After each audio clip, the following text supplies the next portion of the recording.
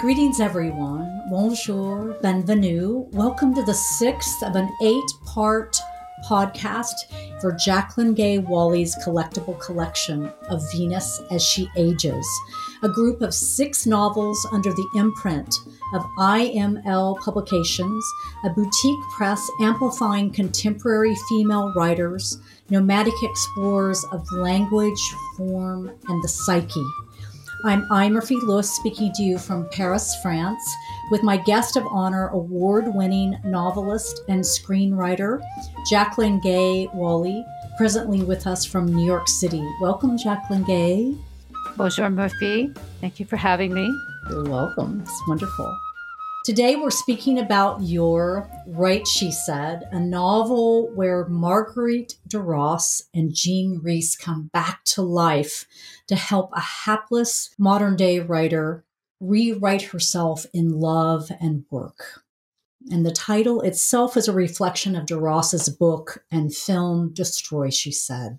So maybe just before I go on, maybe just say a little bit about that, Gay.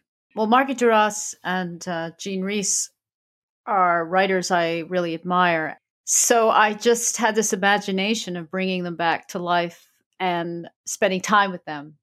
And in the book, I also try to get across to people a little bit about their lives. I sort of fill in along the way stuff about their lives. And I think I use quotes from their books every now and then. And it was really a fantasy trip of something I would enjoy. And complete with, I move us to live in the Sacher Hotel in Vienna. I mean, I just indulge myself. The 2 women, had very difficult lives, late in life success, were very interesting women in their own right, but definitely, like our main character, a little out of the box. They were, to use the Deleuzian expression, they were nomads themselves. And so my character posits that they came back to save her because she's sort of the same type, although not as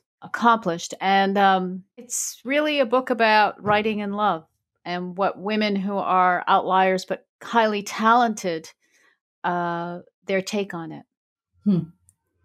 Yeah, to me, it's like your step into almost a magical realism form, because it is, like you said, an engagement that doesn't really exist, but you create it. And also because of that, it's funny because it pops you out of the density that we were in books 3 and 4. And you see that kind of, now we're moving somewhere where we hadn't been. So this makes it very interesting, I think, right? Yeah. Yeah. I wrote this book in my late 50s, I think. And, in some ways I'd worked out my stuff by then. And so the book is a little bit more freewheeling. And even though my character has her issues in romance and writing, and they take her to task on that. But they also, Jean Rhys has a sort of British humor. Marguerite Duras has a French arrogance, and they, off these 3 women go. Yes. And just before you have these encounters in the bar and the park bench with them, you're reflecting about where you are, as in through the character, right? Through Mira. Yes. She's in the midst of this relationship with Oscar, one she's not quite sure of. And you write sexual proclivity of solely being taken with beauty, any kind of beauty. Iranian carpets, leather shoes, hat-check girls of 17, young women with slender abdomens. And you go on to say he's a multimillionaire while Mira is a struggling writer. And I'm going to quote, "It would be a fear of his to shield an aged dreamer." So we get Mira, she's an aged dreamer. And then we have this man that she's tied to. I'd say she's in love, but she's tied to him. And he has strange obsessions, you say, and finickiness. Quote, don't play with your hair during dinner. Don't kick your leg while talking. Why, my friends ask, do you put up with it? Why, my shrink says, do you respond only with confusion when something bothers you, not anger? I have no answer for this except maybe attention. Any attention suffices for me. I am a motherless daughter. I will save that story for another novel, one that I never want to write. It's great, right? Yes. Yeah, she realizes that she's aging. She doesn't have any money. Oh, I think it opens, she gets a rejection on one of her books. And the first chapter ends with her saying, I'm going to have to come up with a solution. And then the next chapter, she's walking to Staples and she passes a bar and she sees Jean Rhys in the window having a drink in the bar. And she walks in. And yes, I mean, she thinks it's a Jean Rhys lookalike to start, but then they have a bizarre conversation. Yes. And what's interesting is for me, I felt that, like you said earlier, there's definitely this reflection of Mira to Jean Rhys and Marguerite Duras. There's a way in which she has some elements like them, and she, like you said, identifies. But there's also this incredible perception as a writer in the way that you see them and perceive them. And let's say enlighten the reader to these two writers of the mid 20th century, right? These brilliant writers that really come of age late in life, like Mira's trying to find herself in that late in life, right?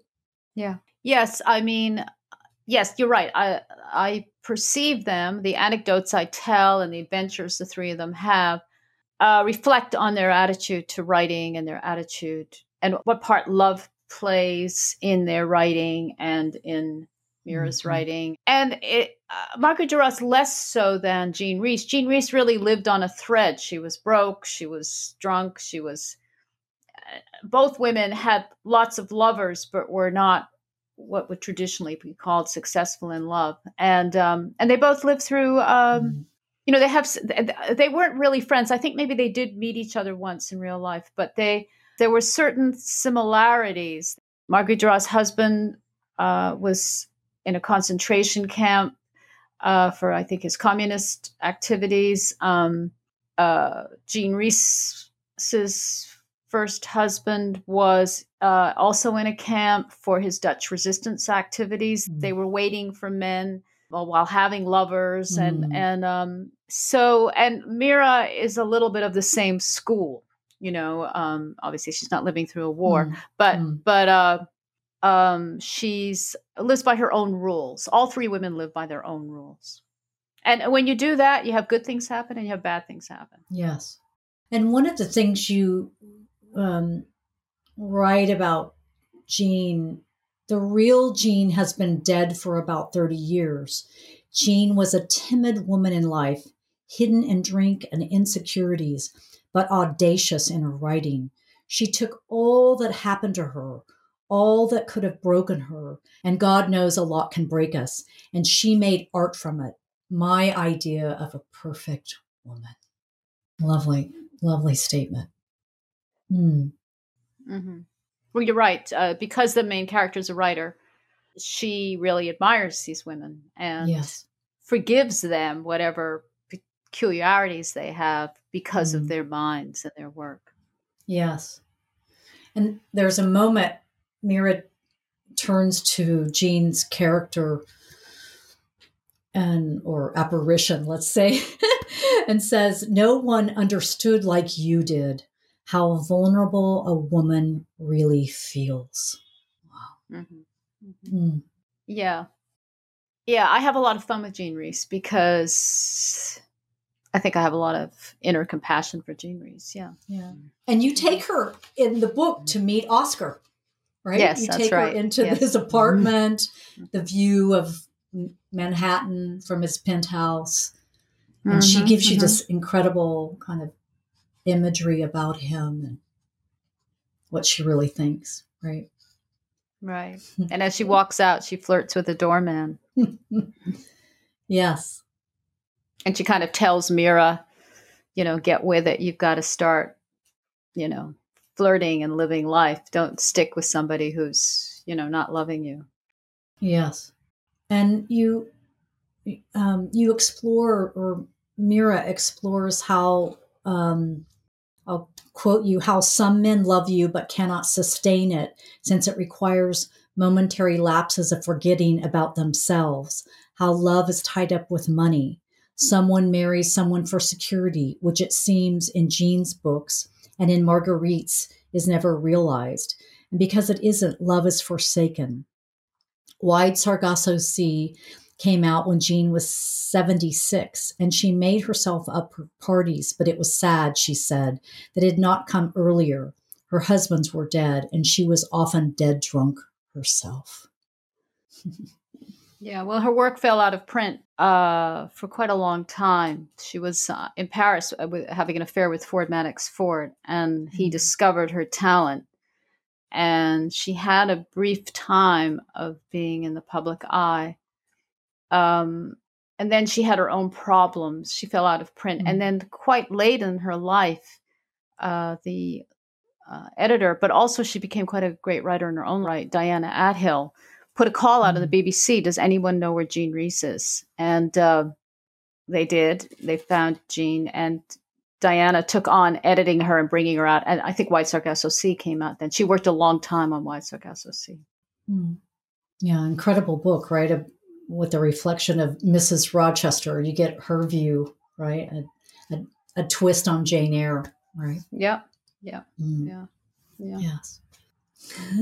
In the middle of this, there's a moment Mira goes on a date with a psychoanalyst to a concert. And she just kind of walks out of the date. They're standing at the fountain afterwards, and she just walks away. And you're right about Mira. Doesn't he get it? I don't talk feelings. I write them. That is where they make themselves known, even to me. They're the plasticine I make something with on the page. In conversation, my feelings always feel a bit too plaintive. I told myself, too enormous in their longing. Who could possibly handle what I really feel? Maybe Jean Rhys could, but she herself put her feelings on the page. On the page, one can maybe refashion them. It's lovely with like a little drop into Jean again, right? And then there's another great scene when you're on the park bench with Marguerite when you first meet her. You bring up the lover, and she said, "The lover put me on the map." I know, that book was marvelous. She cocked her head at me. It's everyone's favorite. Why? Was it yours? It's not mine. And Mira replies, the simplicity, I said.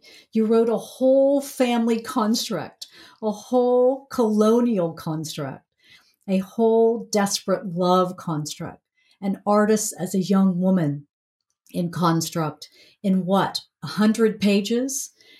The economy of the sensuality in the writing made it devastating.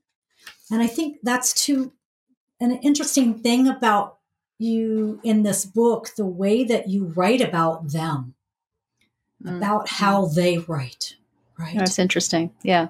Yeah.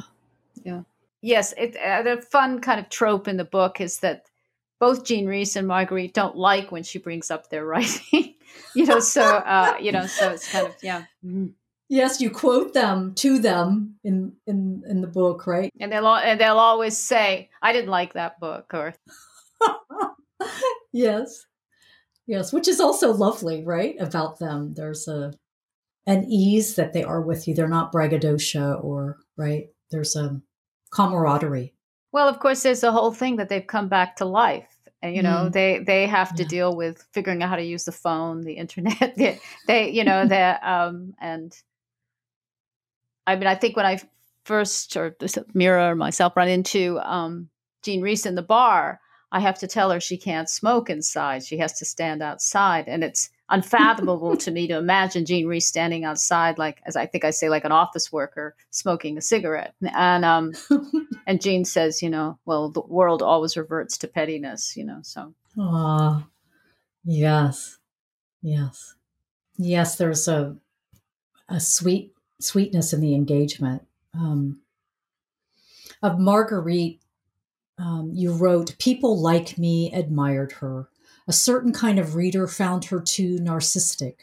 But a writer, a poet, a woman who saw how she inferred that once you give yourself away, you never get yourself back.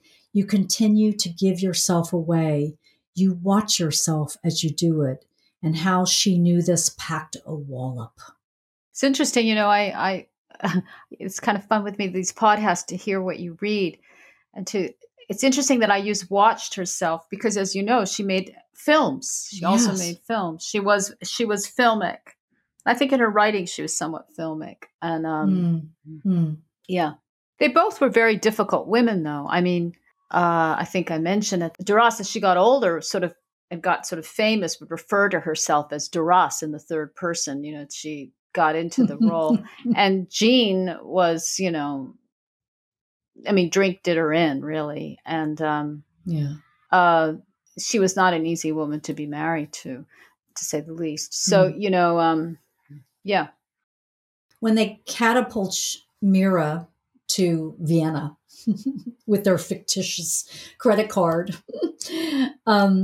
they take her to the museums and to the Holocaust Memorial. They want Mira to see her family in that reflection. They walk by the old home, right? Right. On the way to Vienna, they stop in Prague, and that's where the synagogues are, where one of them lists all the names of the people who went to Theresienstadt. Right.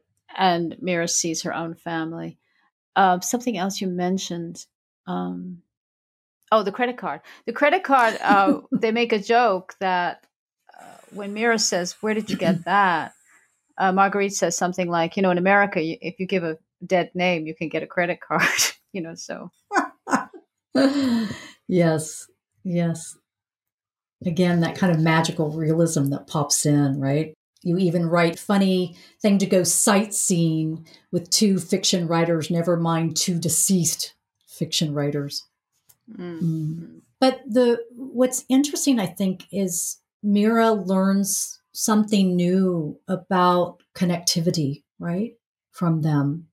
Yes, very well said. Yeah, she learns to connect. Yes, they are. Yes, very. I think she writes this the first night in Prague.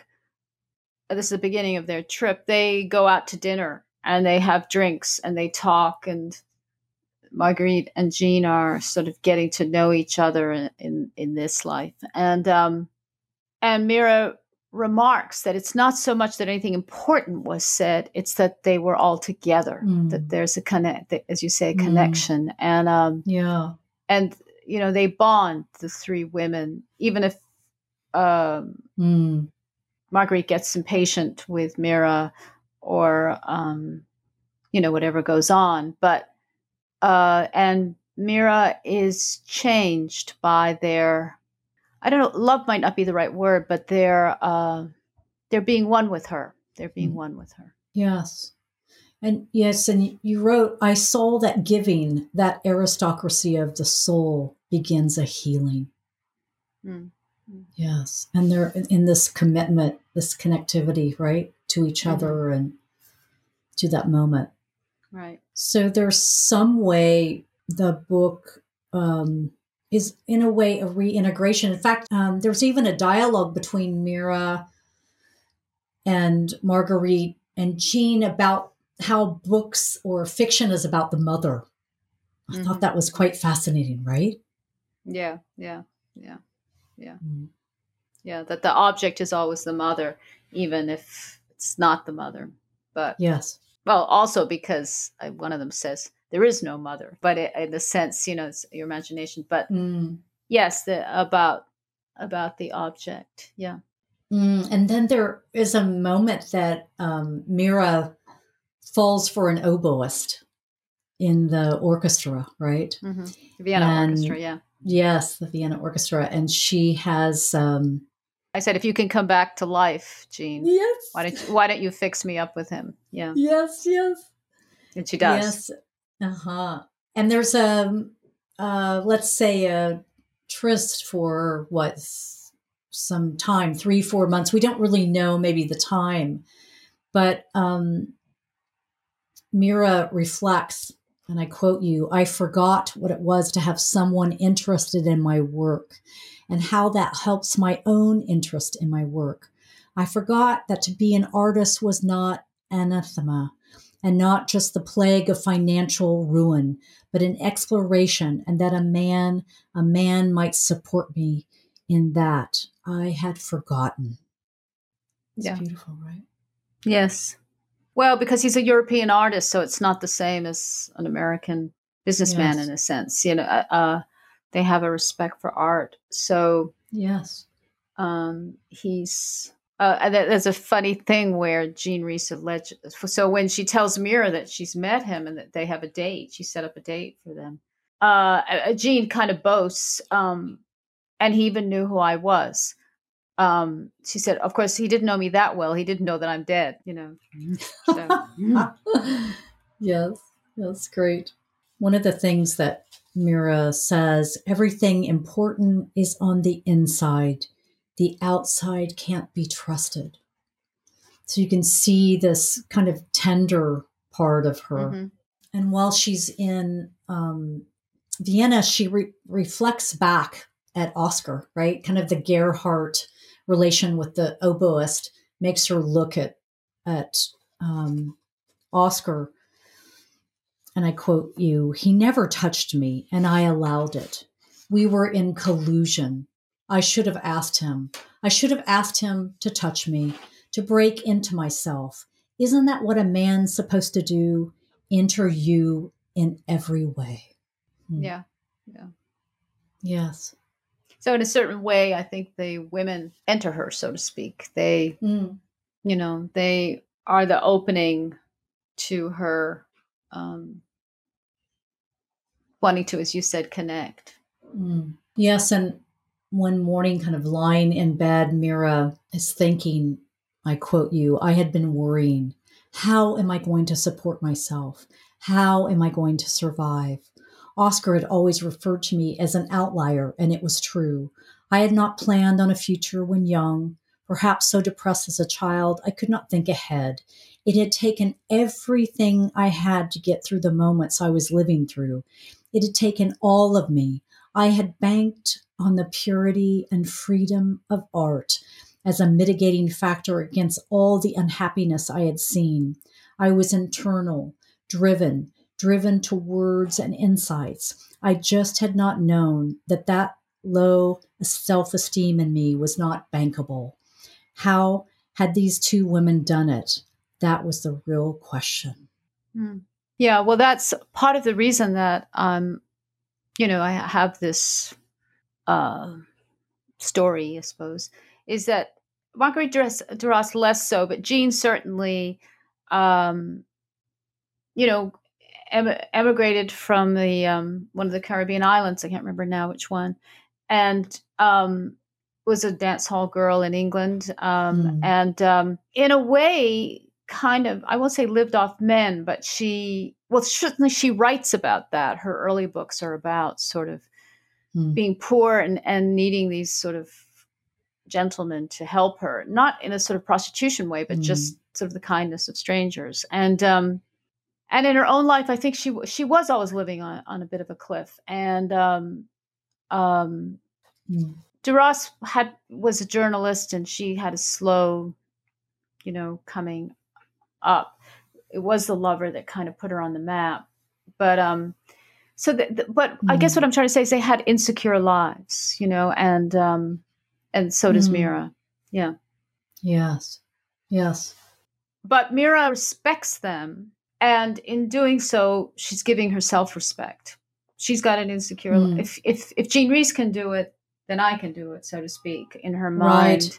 even if she may not feel as talented, but she these are her mentors. Yes, exactly. In fact, while they're all together in Vienna, they're all writing. They go off to their hotel rooms to write, right? And then come back together for coffee or for tea or something. And there's a beautiful piece that Mira's writing. I'm just going to read a little bit about that. Quote, "My young girl stood alone, small, dark, brave, remarkably like myself. The rabbi had been kind to her, and the girl smiled in response. But she was not fooled. She knew her destiny. I wrote about her, and she aged on my pages, publishing work eventually, writing about those who have no one. In other words, in some ways, all of us. She lived her life, a hard life, since she made a living by living in her mind, not living in commerce. Her intimacy was with music, which soothed her as a mother should. And she loved men when she got older. Most of them abandoned characters themselves, and they did not give her much, but some attention. Nor did she have children, because children reminded her of sadness, but hers was a brave existence." It's beautiful, right? The reflection, again, kind of it's of Mira, right? Of the, right. Well, related to that, there's something we didn't bring up. I mean, to some extent, Jean Rhys and Marguerite Duras wrote what's currently called autofiction. They use their own lives and their own stories and embellish, but it centers around their own feelings. And you write about that part, the scene where they are all in their rooms writing. Mira imagines what Jean Rhys is writing and what Marguerite Duras is writing. And it's sort of all about what everybody's churning away at. And that's another reason I think they are her mentors, And would you say that your work is autofiction? Yeah, definitely. Yeah. I mean, I definitely use, unfortunately, Jean Rhys and Marguerite Duras have not appeared to me and taken me to Vienna. But which they would. And I never met a Viennese oboist, although I did see one that was very attractive when I was in Vienna. But in all my books, which you are probably the most well versed in of anybody in the world, I am using my own story. Jean Rhys was using sort of being a chorus girl in England, vulnerable. Obviously, she wasn't Mrs. Rochester, but she understood that rejection. That's another thing I think I say in the book, that and Marguerite Duras also, her mother had rejected her. They were in Vietnam or Indochina at the time, and very poor. And so there's a tremendous vulnerability. I mean, The Lover is also about a true story in her life, and so they are not every book of theirs and not every book of mine, but there is generally an autofiction tone to the three, the work. Yes. Okay. This is I. Murphy Lewis of IML Publications speaking to you from Paris with our guest, Jacqueline Gay Wally in New York City, about her novel, Right, She Said. Thank you for joining us, Jacqueline Gay. Thank you, Murphy. It was lovely. You can listen to our podcasts featuring Jacqueline Gay Wally's novels, or visit her on www.gaywally.com or on www.imlpublications.com. This podcast was recorded on Zencastr with producer Sebastiano Tecchio, accompanied by flautist Steve Slagle from his album Spirit Calls, and the song is Going Home. A biento, talk soon, arrivederci.